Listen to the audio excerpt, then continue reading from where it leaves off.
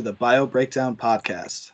On this podcast, we break down interviews with researchers, authors, and professionals about the work that they're doing in biology. I'm your host, Chris Banity. Today, we have our full flight crew on this mission. I'm joined by our producer, Max. Hello. And co-host, Randall. Hello.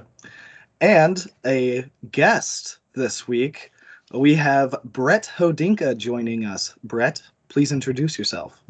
Yeah, so thank you for that. My name is Brett Hodinka. I'm currently a PhD student at Simon Fraser University in British Columbia. And I study birds. Oh, we'll get there. So tiny dinosaurs. Tiny dinosaurs. So we kind of do a basic recipe with these shows. So we're very much interested into how people get into science and research first. So if you could run us down that road, we'd like to hear it. Yeah. So this started pretty early for me. I always tell people this story. So my dad he's retired now, but he was the head of the pathology lab at Children's Hospital of Philadelphia.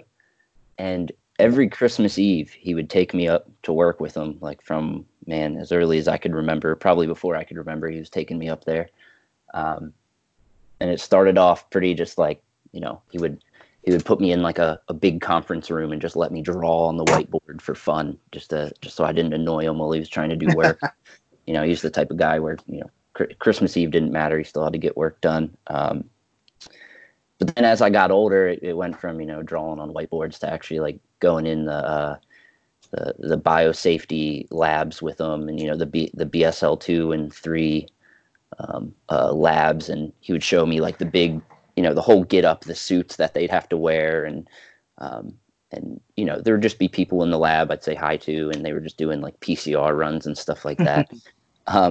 And I didn't find out until, I don't know how old I was, but long story short, the reason he was taking me every Christmas Eve up to work with him is so my mom could wrap our presents at home and put them under the tree. And by the time I got home, I was too exhausted to like look under the tree, and I would wake up the next morning and be like, "Oh man, Santa came!" Right? Nice. But anyway, yeah. As I got older, I understood more like what people were doing there. When I was young, I had no idea what was going on. But so yeah, I just had an early introduction to science in general, and I guess that's really where my my passion for it started, I guess.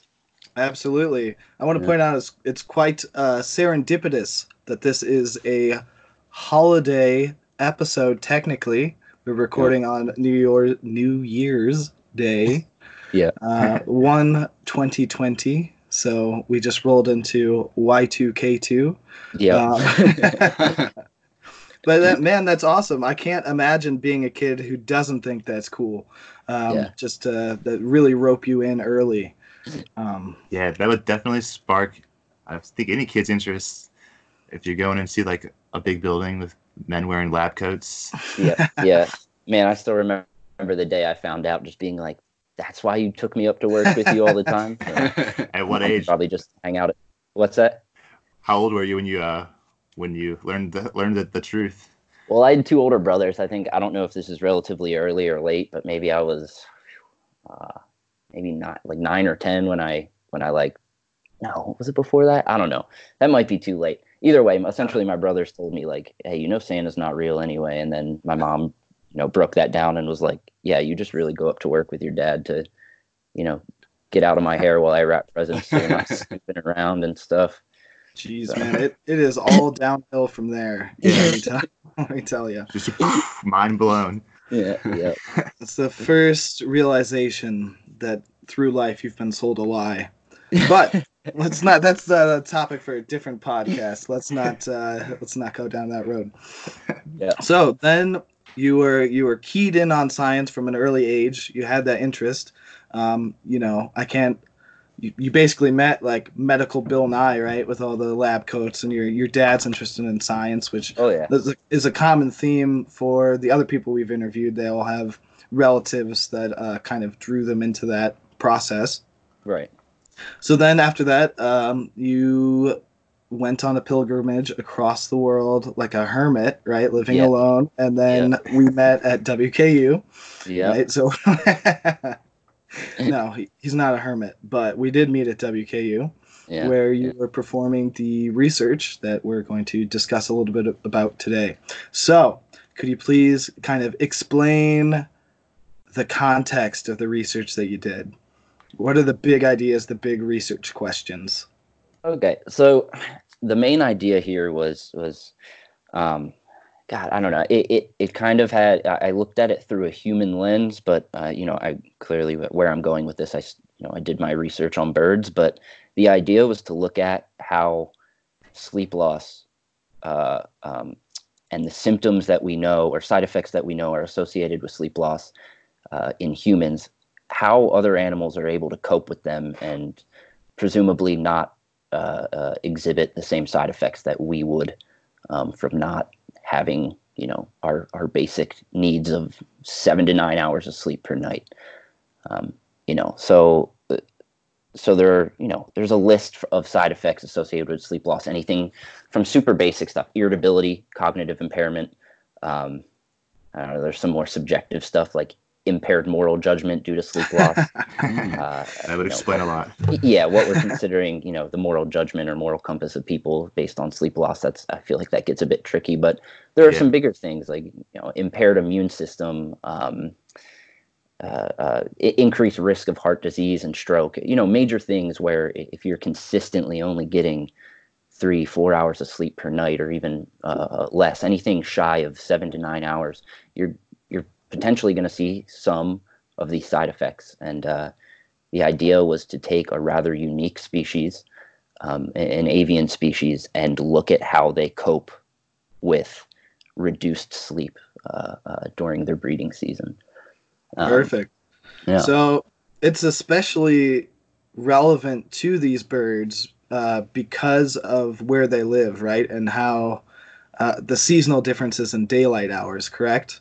Correct. So yeah, that's why we chose. It's the Lapland longspur, which is an Arctic breeding, just passerine songbird, and the reason for choosing that bird is there are populations that breed in above 71 degrees north. I believe that's right. Don't quote me on 71, but either way, wherever the Arctic Circle starts, where they receive 24 hours of polar sunlight. And the idea is that these birds travel from their wintering grounds in the lower 48 and even down into Mexico. And they travel up to where I went, which was Barrow, Alaska, the northernmost city in the United States. And they'll breed up there in 24 hours of sunlight. And some initial work that had already been done for me, and where my entire project kind of stemmed from, was my advisor's work that he did in 2013, which was just simply some behavioral observations where he went out in the field and would just walk around in 4-hour blocks, from midnight to 4 a.m. and observe the birds, 4 a.m. to 8 a.m., observe the birds, and just write down what they were doing. Were they resting, exhibiting sleep-like behavior, or were they active, patrolling around, flying? And essentially what he concluded was for roughly 20 of the 24 hours each day during their short 6.5-week breeding period, the male longspurs are active. Wow. Yeah. So the idea is, we didn't put sleep, he didn't, and also while I was there, we didn't put sleep transmitters on these birds. So we can't really classify, we can't say for sure the average male longspur was sleeping for 3 hours a day, but we can kind of, within reason say they're active for 20 hours a day, and between 3 and 4 hours a day, these birds are not active or exhibiting sleep-like behavior, or just resting is what he considered it. That's super interesting. How much does like a normal bird, I don't know if it varies between species, but how many hours normal is sleep? Yeah, so it definitely varies across species, and I've gotten this question before, which means I probably should have researched it a bit better, but I've gotten this at conferences and when I've been giving talks on this topic. It's a lot of it is temporal, where these birds exist doesn't necessarily determine, but influences how much sleep they're able to get, or how much they're able to rest. You've probably seen or heard of studies where birds around, inner cities, due to light pollution, aren't able to rest as much, and there's probably sound pollution involved as well from cars and trucks and such. Yeah. But it's variable. It's highly variable, but that's why we picked the Lapland longspur is how extreme it is on that scale of variability in sleep in birds. That's cool. Do they know if do birds hit REM sleep, or is that just a human thing or a mammal thing or something? Yeah. So they have it's shortwave sleep and then REM sleep. Rapid eye movement. That's what REM stands for, and then SWS is shortwave sleep. The one interesting thing about migratory birds is they've seen in a number of species that they can sleep on the wing. So they're unihemispheric sleepers, meaning they essentially keep one half of their brain awake and the other half sleeping, and they've shown that birds can do it on the wing as well, meaning they can do it while actively flying. And that has proposed some ideas that these birds are able to catch some Z's while they're migrating north. Breed. That's super interesting. Yeah, that's crazy, man. Yeah, that's crazy how nature do that. Right. Yeah, they're in a similar way, I guess. They're kind of like dolphins, which are unihemispheric sleepers, where they also sleep vertically in the water column and kind of keep half their brain on, type of deal. I'm not much of a neurobiologist, so I won't go much into that portion of it, but yeah. Definitely. Yeah. So you went up to Barrow, Alaska to conduct your data collection as well, right? Yeah, so my mostly what I was doing up there was helping out my advisor on some other studies, because I didn't necessarily need to do in-field studies. So my portion of it was at the very end of the season. Within the last 5 days, I just kind of went on a rampage out in the field and caught every male longspur I could get my hands on. And then I took them home back to Kentucky with me. So all of my actual work was done in Kentucky. How many birds did you get? We brought back, so when I started at WKU, Noah, my PI, already had a grouping of 15 birds, I believe. And I just did some initial work on them just to kind of get my behavioral assays down, which I assume at some point I'll talk more about. But I personally brought back 31 birds, flew them back with me. Ironically. Yeah. So, yeah, it was kind of interesting. When I flew back with them, how usually if you have like a dog or a cat on board, they'll let you know. The flight attendant will be like, "Hey, your dog made it safely." I was handed a little slip when I flew back with them saying everything's okay. Your animals. It said your blank was placed under the plane and is good to go, and it was handwritten in there like birds, and then in parentheses 31 of them. Yeah, but anyway, they were placed in like a modified pet carrier, like one that would be ideal for like a German Shepherd, and we just kind of put mesh over the cage front and flew them back. All 31 birds in one pet carrier? Yep. Yeah. You take that carrier to the garbage dumpster afterwards? You bleach it out? Yeah, no, we clean it out. I think we've used it or Noah's used it in subsequent seasons. So good. You can make a movie out of that. Birds on the plane. No fatalities. They do well apparently in flight. Wow, that's impressive. Yeah. So how were you catching these birds? Did you use like a mist net, or did you use big butterfly nets, or just your bare hands?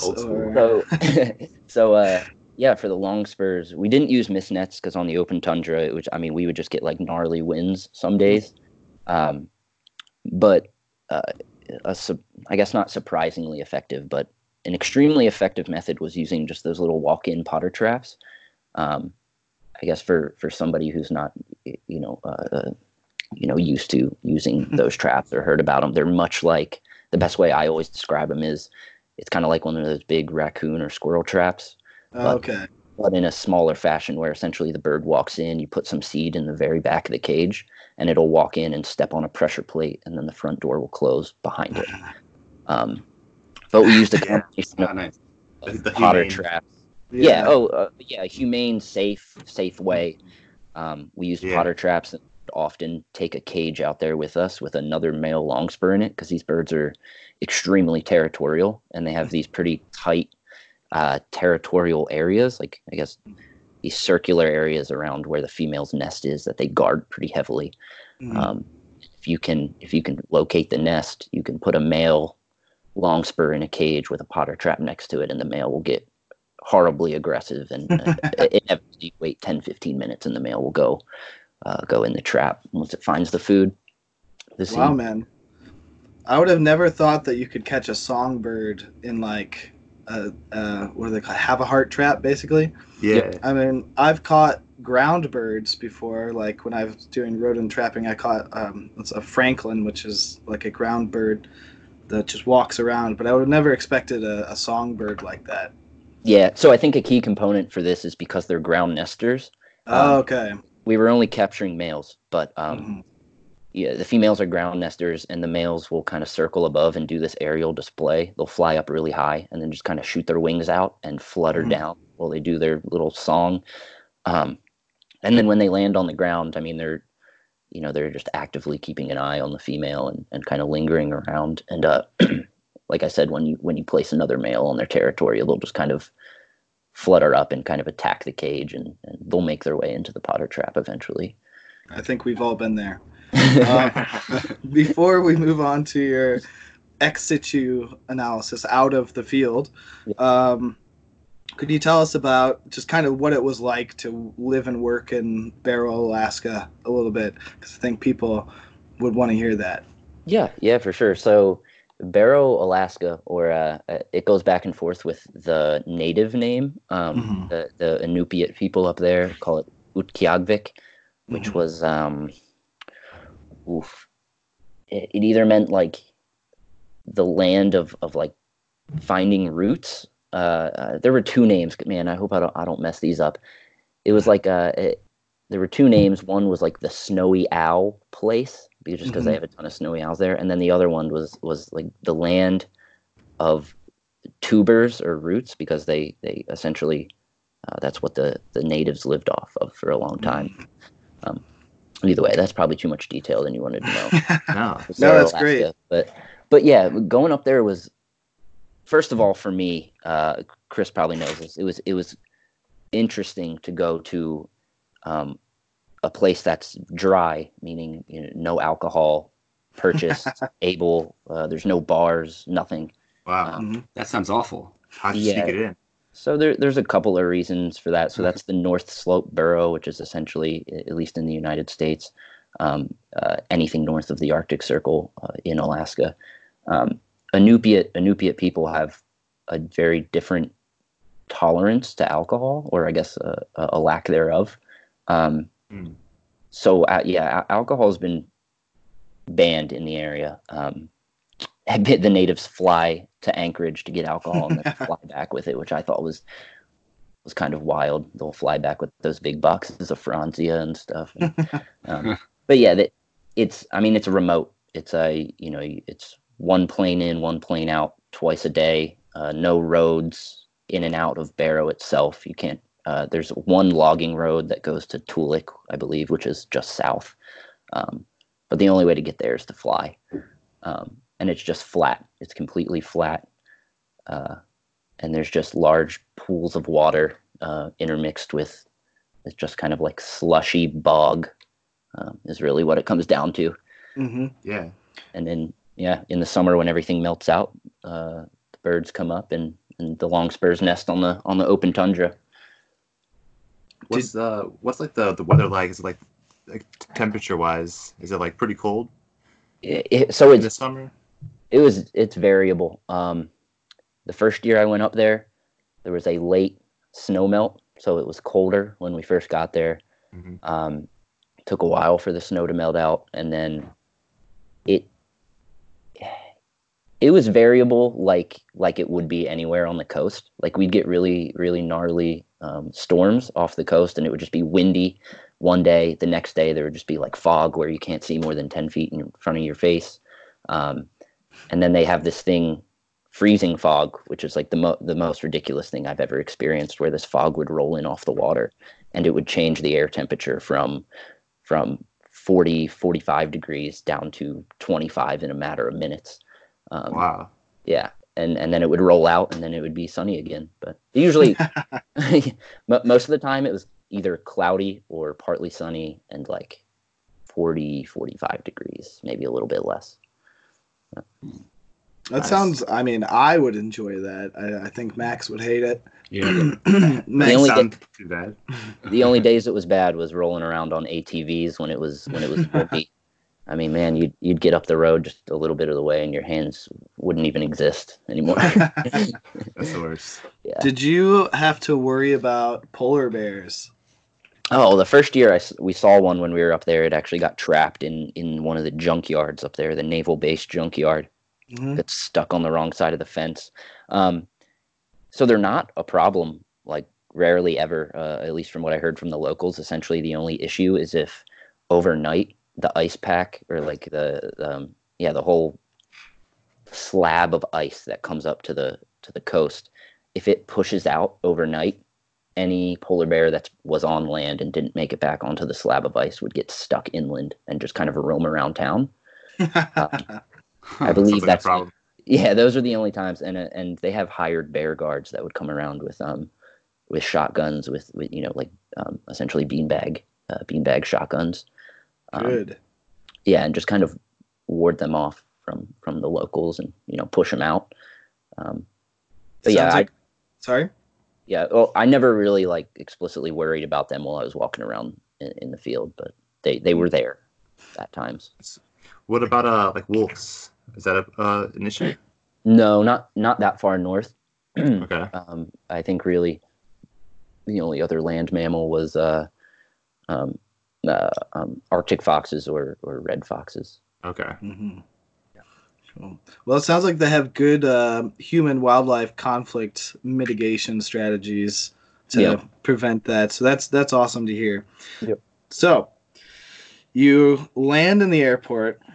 I presume, load the carrier with the birds into your car and open the door, and then get in yourself. So you're in there with all your birds. Yep. And you get back to the university, and then what do you do with these birds?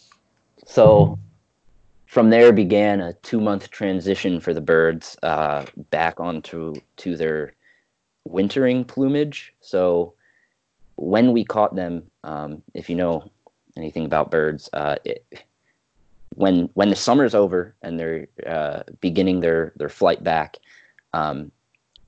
they will. This depends on species, but they'll either make it back to their wintering ground and then shed their entire breeding plumage, or they'll actually do it before they leave, stick around and then leave. So for the longspurs, actually, when I was getting them on their flight, they were molting already, meaning they were losing their primaries and secondary wing, their flight wings, flight feathers. So yeah, a 2-month phase of getting them back into their wintering phase, so I could then put them back on their summering, plumage, their breeding plumage, that is. What is exactly a breeding plumage? So, for the males, that like sexual dimorphism in many species, where the male is typically the one who's much more colorful, and the female is a bit more drab. In my study species, that's how it was. The longspurs, the male longspurs, had a kind of this black mask over their face, and then a really orange nape or neck area, and then kind of this like pretty vibrant brownish orange down the rest of their back and wings, whereas the females were just kind of like a drab brown color. But yeah, so that's the difference in males and females. Gotcha. But from there, so from there it was kind of assay time. Do you want me to go into those like specifically now? Yeah. If you could just give us kind of refresh on what the question you're trying to answer, and then the techniques that you used to kind of pursue that question. Okay. Yeah. So I'll start with. I have a pretty simple title, a working title for my master's thesis at the time. It was the effect of sleep loss on executive function and baseline plasma corticosterone levels in an Arctic breeding songbird, the Lapland longspur. And I'll break that down in sections. So the first bit was the effect of sleep loss on executive function, which is a kind of niche component of cognitive cognitive ability in general. So executive function is kind of like fine motor skills and kind of processing and storing information in various parts of the brain. So we know in humans, cognitive impairment is a huge side effect of sleep loss. So I turned around and wanted to look at the effect of sleep loss on the longspur's executive function, or ability to learn something, retain and store the information, and then execute some test or some ability based on that. So that was essentially the behavioral component of my study. And then the second part was the effect of sleep loss on corticosterone levels, which is essentially it's a stress hormone. In most mammals, in humans, I'll start with humans. Humans, the main glucocorticoid or stress hormone is cortisol. In birds, it's corticosterone. So analogous in a sense there. And I wanted to see. We already know. Again, we know in humans, sleep loss leads to increased stress. In the sense that there are higher cortisol levels in humans after a night of not sleeping, 24 hours of being awake. So I wanted to do the exact same thing, but in birds, and in this case, I looked at corticosterone levels. How did you go about doing that? Did you have to keep the birds awake? Yeah. So I guess that's a good place to start, considering that the sleep loss component played a major part in both testing executive function as well as the court levels. Mm-hmm. So what we did, my PI he kind of runs a dual mouse bird lab, and his main focus is the effects of sleep loss. But he bought these machines from Lafayette Instruments, which really it's a motor that makes a metal wire move back and forth at whatever interval you want. Every 1 second, this wire will move front to back. And essentially it was set up so that you could attach it to a mouse cage and keep mice awake by making them jump over this perch, essentially making them play jump rope for an extended period of time. That's crazy. Yeah. So what we did, it was very specifically designed for, it was outfitted, or it fit perfectly to a mouse cage. The same couldn't be said about a bird cage. So I kind of had to develop my own way of doing it, but it's the same concept. Is what I put a single perch for these birds to live on, and this moving wire would move front to back of the bird cage over top of the perch that they were able to sit on, and make them jump over it.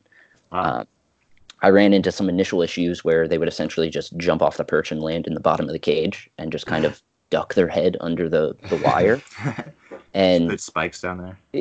No, maybe equally as torturous, I pulled out the bird tray and submerged the bottom of the tray in a couple centimeters of water.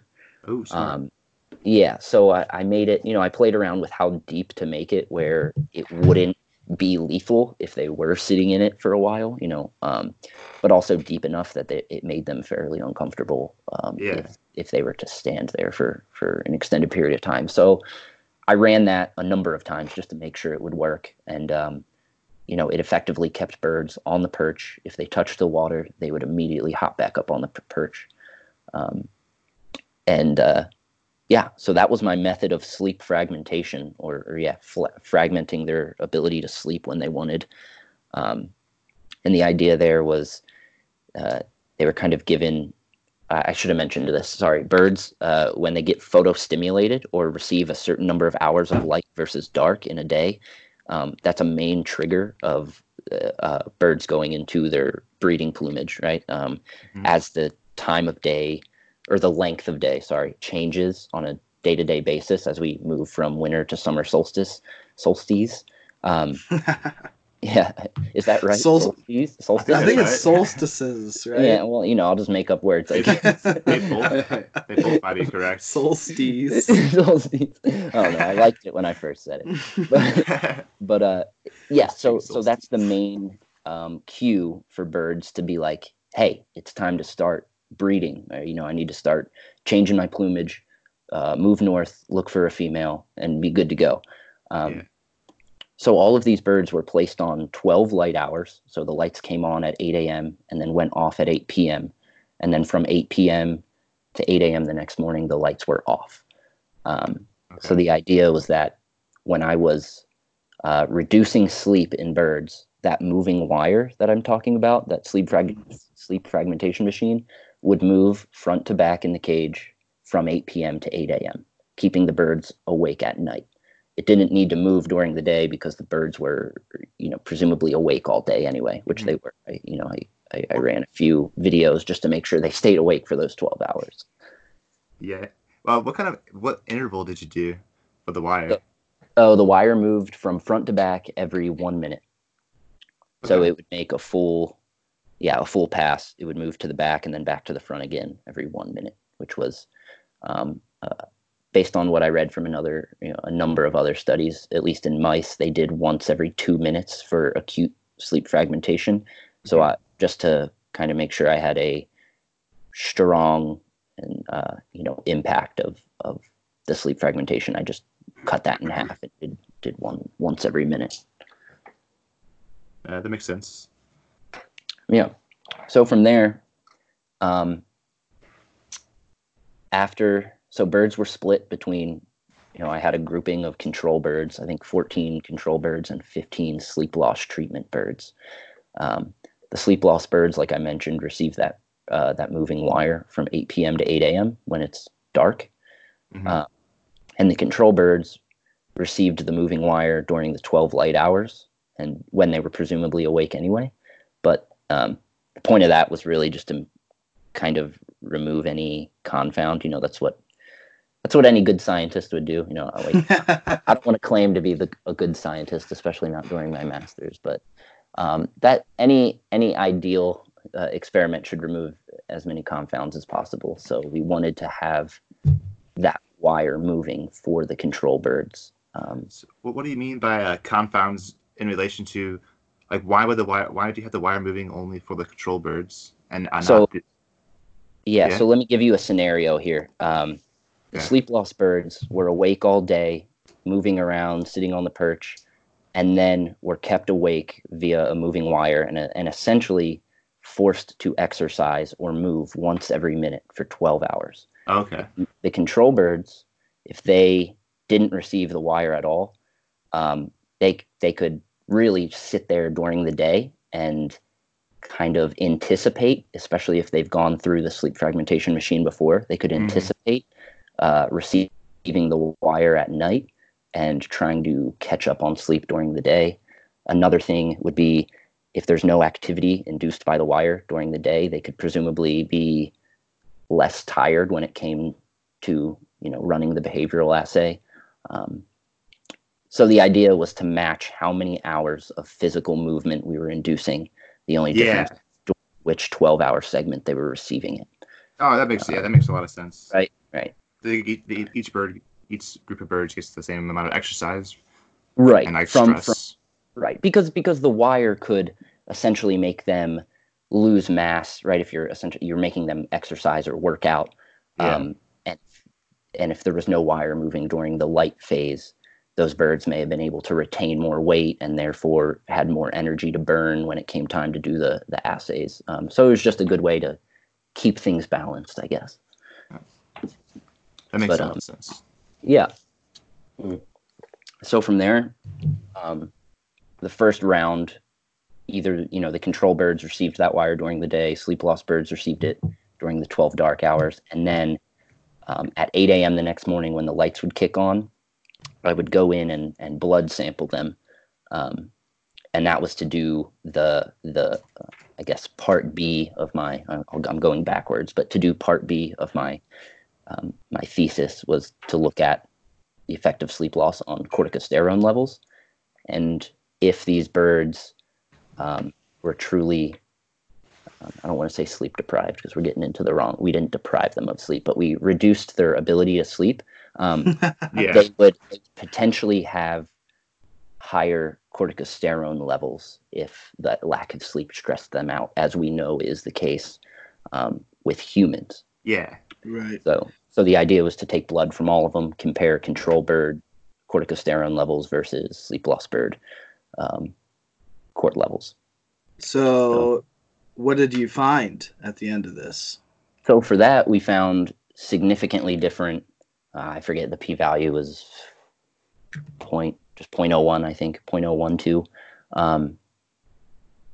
Significantly different. Sleep loss birds had much higher cort levels than control birds, meaning sleep loss did increase the stress or cort levels of these birds. So it affects. It affects like in a similar way that sleep loss affects like us humans. Right. It's like similar parallel to birds. Similarly in the sense that in humans, higher cortisol levels, in birds, higher corticosterone levels, which is respectively in both humans and birds the main glucocorticoid or stress hormone involved. Perfect. Yeah. Now, what would you say to this? I'm just random idea that just popped in my head. Mm-hmm. Yep. Now, these males that are not sleeping very much because they are on the prowl for women, so to speak. I mean, they got to be all jazzed up, right? Like they've got to. There's got to be something going on that's keeping them, frisky for these expended periods of time. Working at full capacity. Yeah. Does that in some way meter the effect of the heightened stress hormones, or is that just a crazy idea? No. So that's a good question. So interestingly, in rats, mice, and in some birds that I've read, I think even in humans, definitely in humans, there have been a number of cases that show increased stress levels or increased cort levels, for example, leads to a temporary increase in cognitive ability. Temporarily. So we're talking acute sleep loss could actually make you, I guess, hyper aware. That may not be the correct term. I don't want to get too much into. That makes sense. But kind of having this hyper sense of, or this cognitive ability, as opposed to where chronic sleep loss, which also is completely different in different species, what is considered chronic sleep loss, but that actually leads to a significant decrease in executive function or cognitive ability in general. So that begs the question, kind of like what Chris was saying, is, I mentioned these birds have a short 6.5 week breeding period, but I say short as in that's relatively shorter than other birds. It's definitely shorter than the gestation period of humans, right? This is 6.5 weeks short enough where these birds can reduce sleep, up to being awake 20 hours a day for 6.5 weeks and be okay cognitively. I mean, like man it out kind of for like 6 weeks. Right. Can they kind of just punish themselves for 6.5 weeks and everything be okay? Or actually is their cognitive ability better for that 6.5 weeks where they're able to, see what I'm saying? Yeah. That's not something, don't get me wrong, that's not something I specifically answered with my 2-year study, but that was the idea, is what I was getting at, is that it's potentially a short enough amount of time for these birds to be kind of on their A game for 6.5 weeks straight. Jeez, man. Right. I'm not an expert at all, but you would think like evolutionarily speaking that they evolved in a way where that 6 week period is like the perfect time frame. You would think maybe. Right. Yeah. So that kind of begs other questions of like, why do certain populations even breed at 24? Where they experience 24 hours of sunlight. Yeah. These birds also breed south. Southern parts of Canada, or I guess still technically northern parts of Canada, but Okay. below the Arctic Circle and low enough where they would actually receive kind of closer to a summer in Anchorage, where I think it can be up to like 6 or 7 hours of darkness, maybe a little bit less than that. Don't quote me on that either. But why not just breed a little bit more south and not, it's confusing. But do you think it's like the same like lineage of birds in the north, and like do they like crossbreed between north and south, or is it mainly like the birds like in the north might be a little bit different than the other birds? So I don't know of any studies in longspurs that show. I mean, these are clearly different populations of birds, but at least to this day, I don't know of any study that has tracked. If I was to put transmitters on a bunch of birds in Barrow, Alaska, and see where they come back the next year, if they all keep coming back to Barrow. We've definitely received, as on birds, you can put colored bands to, let's just say last year a color band was yellow. So every bird you caught last year, you put a yellow band on to indicate that it was a 2018 bird, and then 2019 and so on and so forth. But I've definitely caught birds that are 2 years old and were clearly caught up in Barrow, but that doesn't mean all birds are coming back specifically to Barrow. So sorry? Oh, I was just saying they could be going back to different areas, and whether they're specifically going back to areas that receive 24 hours of sunlight is beyond my knowledge. But I think that's a fantastic question. I think Randall just dropped some hot scoops for a researcher looking for a project out here. So I think extra advantage of listening to this show. Just saying. But sorry, I think like especially like in Alaska, like there's like less. Correct me if I'm wrong, but there's less people researching up there just because of the environment and like small towns. So I mean, in total number of people, there are fewer people up there in general, but research is actually pretty heavy in Barrow. Depending on your field, there are a ton of climate experts up there. It's kind of the the main base, or it's a great starting point for studying climate change, because the northernmost area, the poles are going to be hit the hardest first by things like climate change. And if you want to study or see or find those differences, over a geological time frame, that's the place to do it. That makes sense, I guess. Yeah, but there are a ton of researchers up there. I mean, where I stayed while I was doing my research in Barrow was called the BARC, which was the Barrow Arctic Research Center, and we shared that place with people from Max Planck in Germany, a number of places. They'd go out on snowmobiles and out on these big vessels to do ice coring, and a ton of stuff went on up there while we were there. That's crazy. Yeah. Are you familiar with Matthew Walker? He's you cut out for 1 second. I think he said no. Nope. I listened to he was on Joe Rogan like maybe like a month or two ago. He's like a sleep expert in like humans, and he was talking about talked about a bunch of the same things you were talking about how it raises like stress levels, and he even said that like people that have like less than 7 hours of sleep a night on average, they're at a higher risk for like Alzheimer's. Yeah, and like all this crazy stuff. Yeah, there are a number. I mean, that's the craziest part, and that's what made me so interested in this topic. Is like, we know, it's just wild to me that humans are so, I don't want to say maladapted, but just based on just looking at other animals, it makes me want to say maladapted. But we don't tolerate lack of sleep very well, which I find pretty interesting. We're piss poor. We're piss poor at it. We have some pretty life-threatening side effects if we continually experience less than, the standard 7 to 9 hours of sleep on a day-to-day basis, which unfortunately is kind of the norm now. I mean, the amount of hours you have to work in a day-to-day to make enough money to live in this world, that's a whole nother can of worms we can talk about at a future date. But I hope I wish somebody was there to take my stress, cortisol levels when I was in my final semester there during my master's, teaching and grading for 4 classes and writing my thesis and taking a class. I remember, this is an aside, but I think it'll still be funny, but that meeting where Carl came into the office, he's like, guys, to be successful here, you need a great work ethic. And, I think a great example of that would be Chris. When I'm coming in the morning at 6 o'clock in the morning, you know who I see in the office? Chris. And he thought I was coming in at 6 o'clock in the morning. I was already...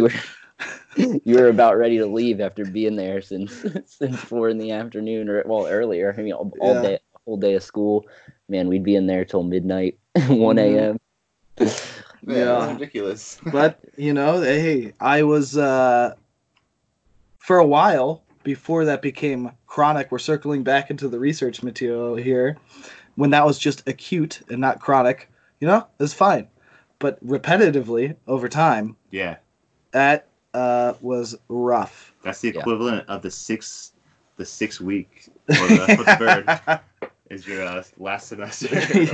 Basically. Oh, but sounds rough. All right, so we're gonna make a transition to a slightly different topic because I think it'll be very interesting for people to hear. And you're kind of unique in this case because right now you have transitioned from universities in the States to a university in Canada. And you've moved basically all the way across the continent from Kentucky / South Carolina to Vancouver, British Columbia. So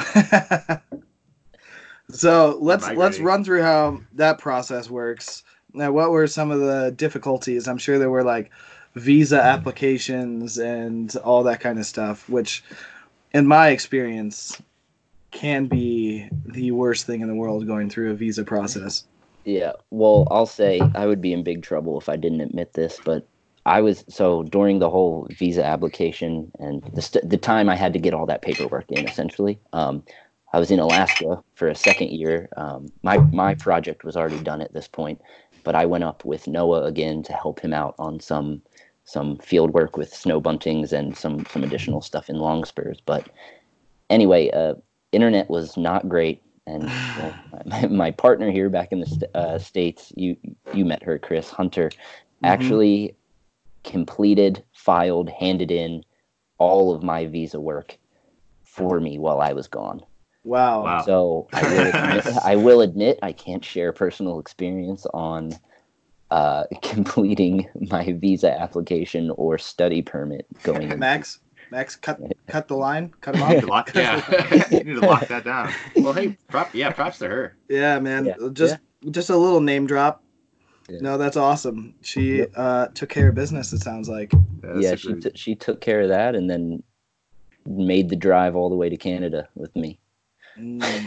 Commitment. Mm-hmm. Yeah, well, you know what? Let's not. Anyway, no, fantastic. But now, what are you studying now for your PhD? And I mean, I understand you probably can't spill all the beans on this one. Yeah. But give us kind of a lowdown on what you're working on now, and are there any adversity that you've experienced transitioning from kind of the master's setup that we had into a PhD program across basically almost a quarter of the world, basically? Right. So transitioning has actually been pretty easy so far from master's to PhD. I'm not sure how it would work with other people, but from what I understand, when you first get in, it's when you first go from master's to PhD, there are few instances. I don't want to presume, I don't want to be too presumptuous here, but there are rare cases where you actually hit the ground running and you're like in the lab day one doing work. You've got something going on. There's kind of a major slow period before you get into what you're working on. That's really dependent on who your PI is. What is there any funded research ready to hit the ground running with? Mm-hmm. For me, it's been a bit of a slow start, but I was actually handed 20 years worth of historical data that my PI has been collecting since 2001. Or I guess just before that. Yeah.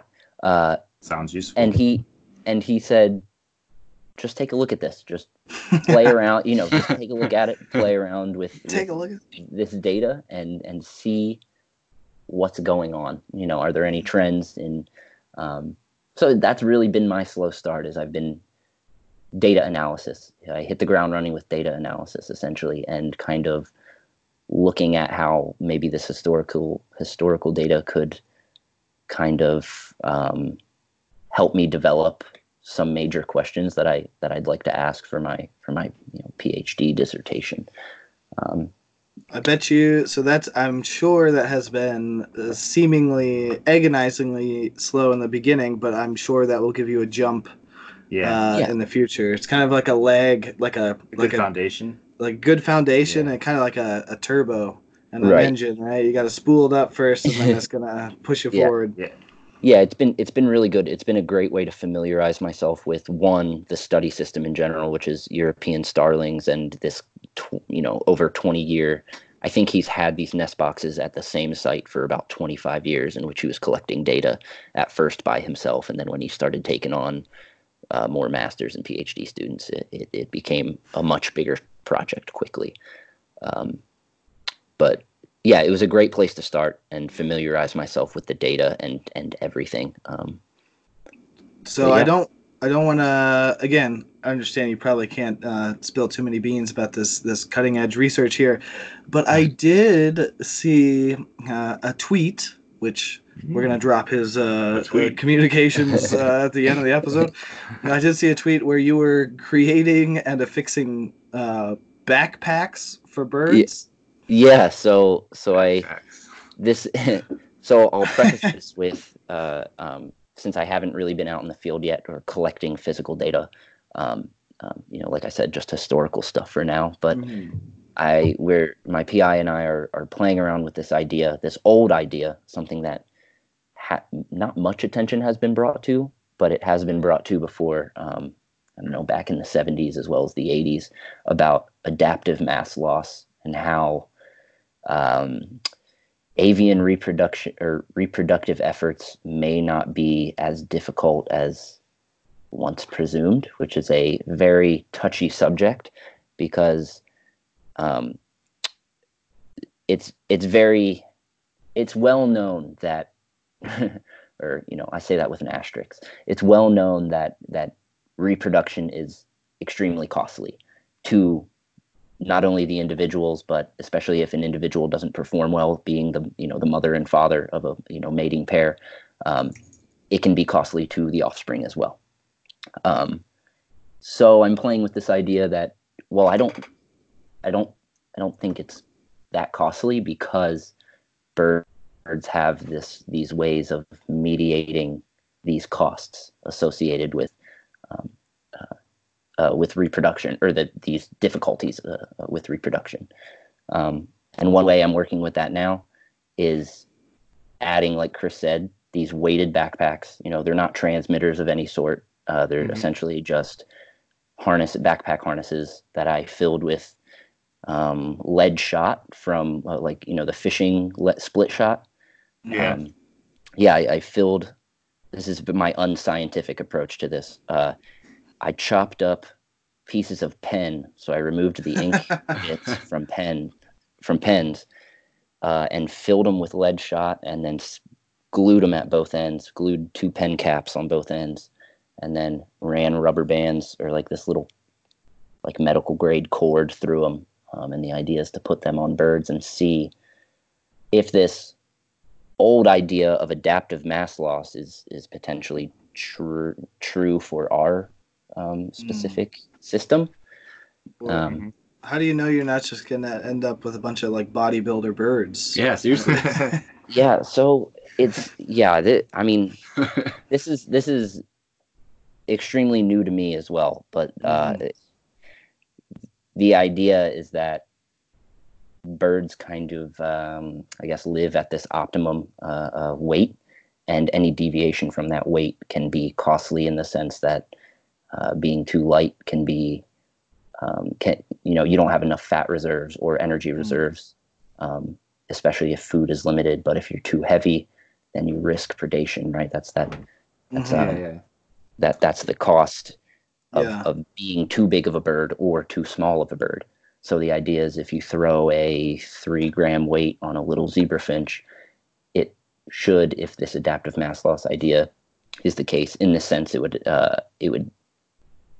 effectively lose 3 grams or somewhere around 3 grams to compensate. Oh. So there wouldn't be a cost to adding that weight if it can effectively lose 3 grams and still be okay. If you put it on a 10-gram bird and it loses 3 grams, that's probably not ideal, right? You now have a 7-gram zebra finch, and it's way too small. Yeah. You limit that bird a few hours with food, and it probably won't survive.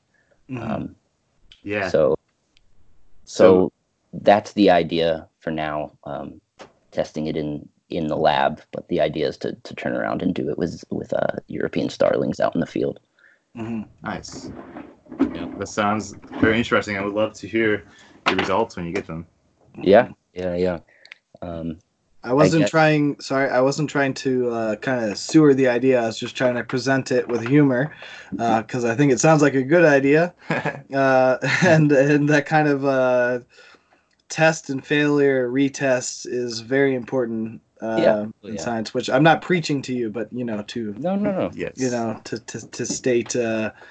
A lot of the time when we come to a new project as scientists, we don't know exactly what we're going to do, and we're tasked with developing innovative, strange ideas with how to do it.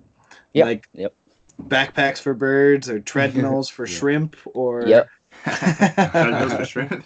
All kinds of ideas. Yeah.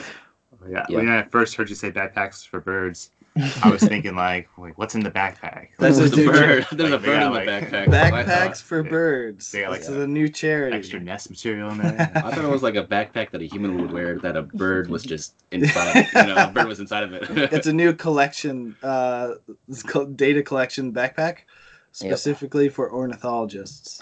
They can put their birds in their backpacks, and then it's fine. Sounds super useful. So that's what you're working on now. European starlings, which are in which country? Specifically, your interest? I mean, they are invasive just in all of North America. Okay, yeah. So they're invasive, not meant to be here. And that's also, they're a good choice to study for that reason in the wild as well, because nobody really cares what you do to them. Within reason, nobody cares. You have to get proper permits for different animals. You can't be abusing animals. No. I didn't mean to go that route. I meant it's quite easier. It's like a mouse. It's like the mouse equivalent of a bird. Yeah, but these European starlings, they're just a really great model. And they were introduced by the guy who wanted to recreate Shakespeare's poems in Central Park, correct? I have read that somewhere, yes. Yeah, so this guy brought over, he read Shakespeare's works, or, let's not go down the conspiracy lane, but the artist or artists known as Shakespeare. Let's not get too far into that. Anyway, he read them all, and then, the artist or artists known as Shakespeare used a lot of birds in their literary works, and this person wanted, I don't remember the name, they wanted to create or recreate the visions of Shakespeare with these birds. Yep. And if I'm not Steve. mistaken, the initial importation of European starlings failed, and then they re-imported them, and the second importation Took actually off. worked. I could be wrong, Took off. but Yeah. how ridiculous is that? I've never heard that bit, but yeah, I wouldn't. I'd be a little surprised that they didn't succeed the first time around. I guess I'm assuming that they released enough of them to make Uh-huh. a dent. I mean, if they released 2 or 3, yeah, I can understand that, but Sure. It could have been a skewed sex ratio that messed that up. releases all males. Yeah, Yeah. like 200 males. And Not honestly, sure what that would have been the right decision, right? Yeah. Because Yep. It's one big generation of gay birds. Oh, let's not go down there. We're But very yes. open here. It's fine. So, we are about an hour in. We like to clip our episodes at about an hour. Yep. Do you have any concluding thoughts or concluding statements you would like to make? Oh man, about anything specific or just a general? Literally anything. And then we're gonna plug your social media as well.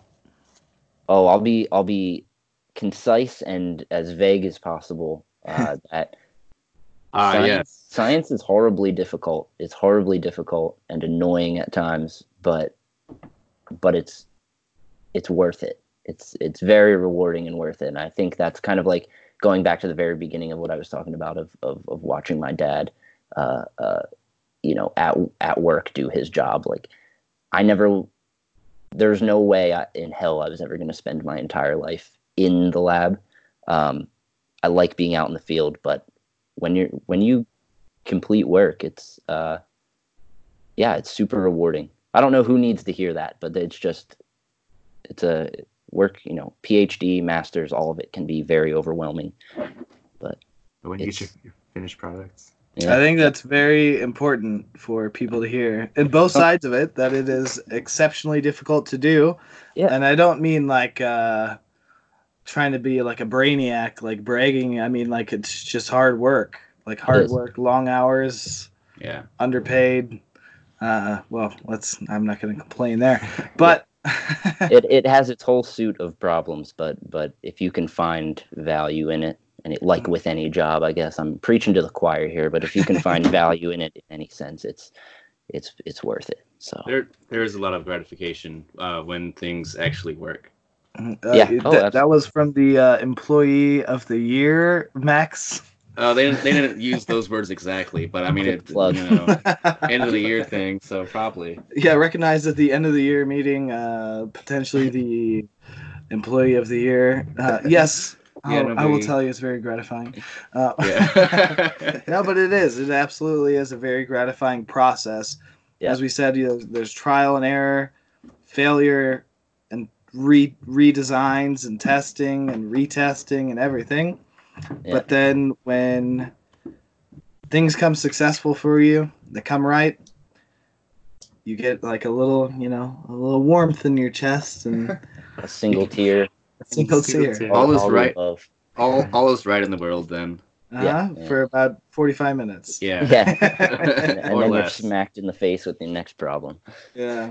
All right. So is that your closing statements? I thought that was a really Yeah. good one. Yeah. Cool. That's my vague closing statement. Vaguely. You know what? Everyone can find their own wisdom in that for whatever they're doing. yeah. Take But, it for what it is. I just wanted to say, thank you to everybody who's listened to the show and come on the show. We really appreciate it. We had significant support in our first season, which is why we're recording our first episode of season 2 tonight. We're going to do the best we can to put out product on a regular basis. However, schedules are not easy to manage.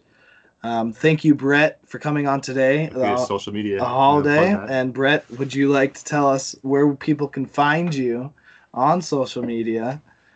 Yeah, so So the go-to now for me, I guess, is Twitter. I've more recently devoted my Twitter to more professional tweets. Chris has probably seen a few that would kind of not really back that idea, but I try to be as professional as possible. Oh, it's way harder than it sounds. But yeah, So easy. but my Twitter is just at Brett Hodinka, BrettHodinka. The last name is often horribly mispronounced and misspelled, so that's okay. But and then the only other one I use is Instagram, which is typically just flooded with bird pictures or pictures of beautiful British Columbia, which is Brett_Hodinka, same spelling. This guy is a good photographer. Yeah. Awesome. A lot of still scenes, I would describe them as. Yeah, well, objects like boats or Yep. anything. Is a good photographer. Check out even just for that interest. We're gonna add both of those to the comment section of this this episode. Brett, you were great to have on. Yes. Thanks. Super interesting. yeah, man, thank you. I mean, you pretty much stole the show. Yeah, I really liked how your closing statements just made a whole round circle. Mm-hmm. Yeah. Mm-hmm. A whole round. Hopefully, I inspire some of your viewers. I mean, that's what the show is about, right? Yeah. Anybody can do science. Science is for everybody. You can participate at any level, and just Brett Hodinka, great guest, carried the show. All we had to do is press record, and just took off from there. But Is that because what? Never mind. Go ahead. No, as a final statement, as I said before, we're recording this on January 1st, 2020, which is a Wednesday. So those of you who are followers of the faith, may the spirit of Wednesday carry you gracefully and swiftly into the future. Yeah, On this day, the first day of a new decade. That was vaguely specific. I'm going with it. Every single Wednesday, I'm going to think about that and just be like, Wednesday. Channel the power of Wednesday, Channel baby. the power of Wednesday. All right. I like that. All right.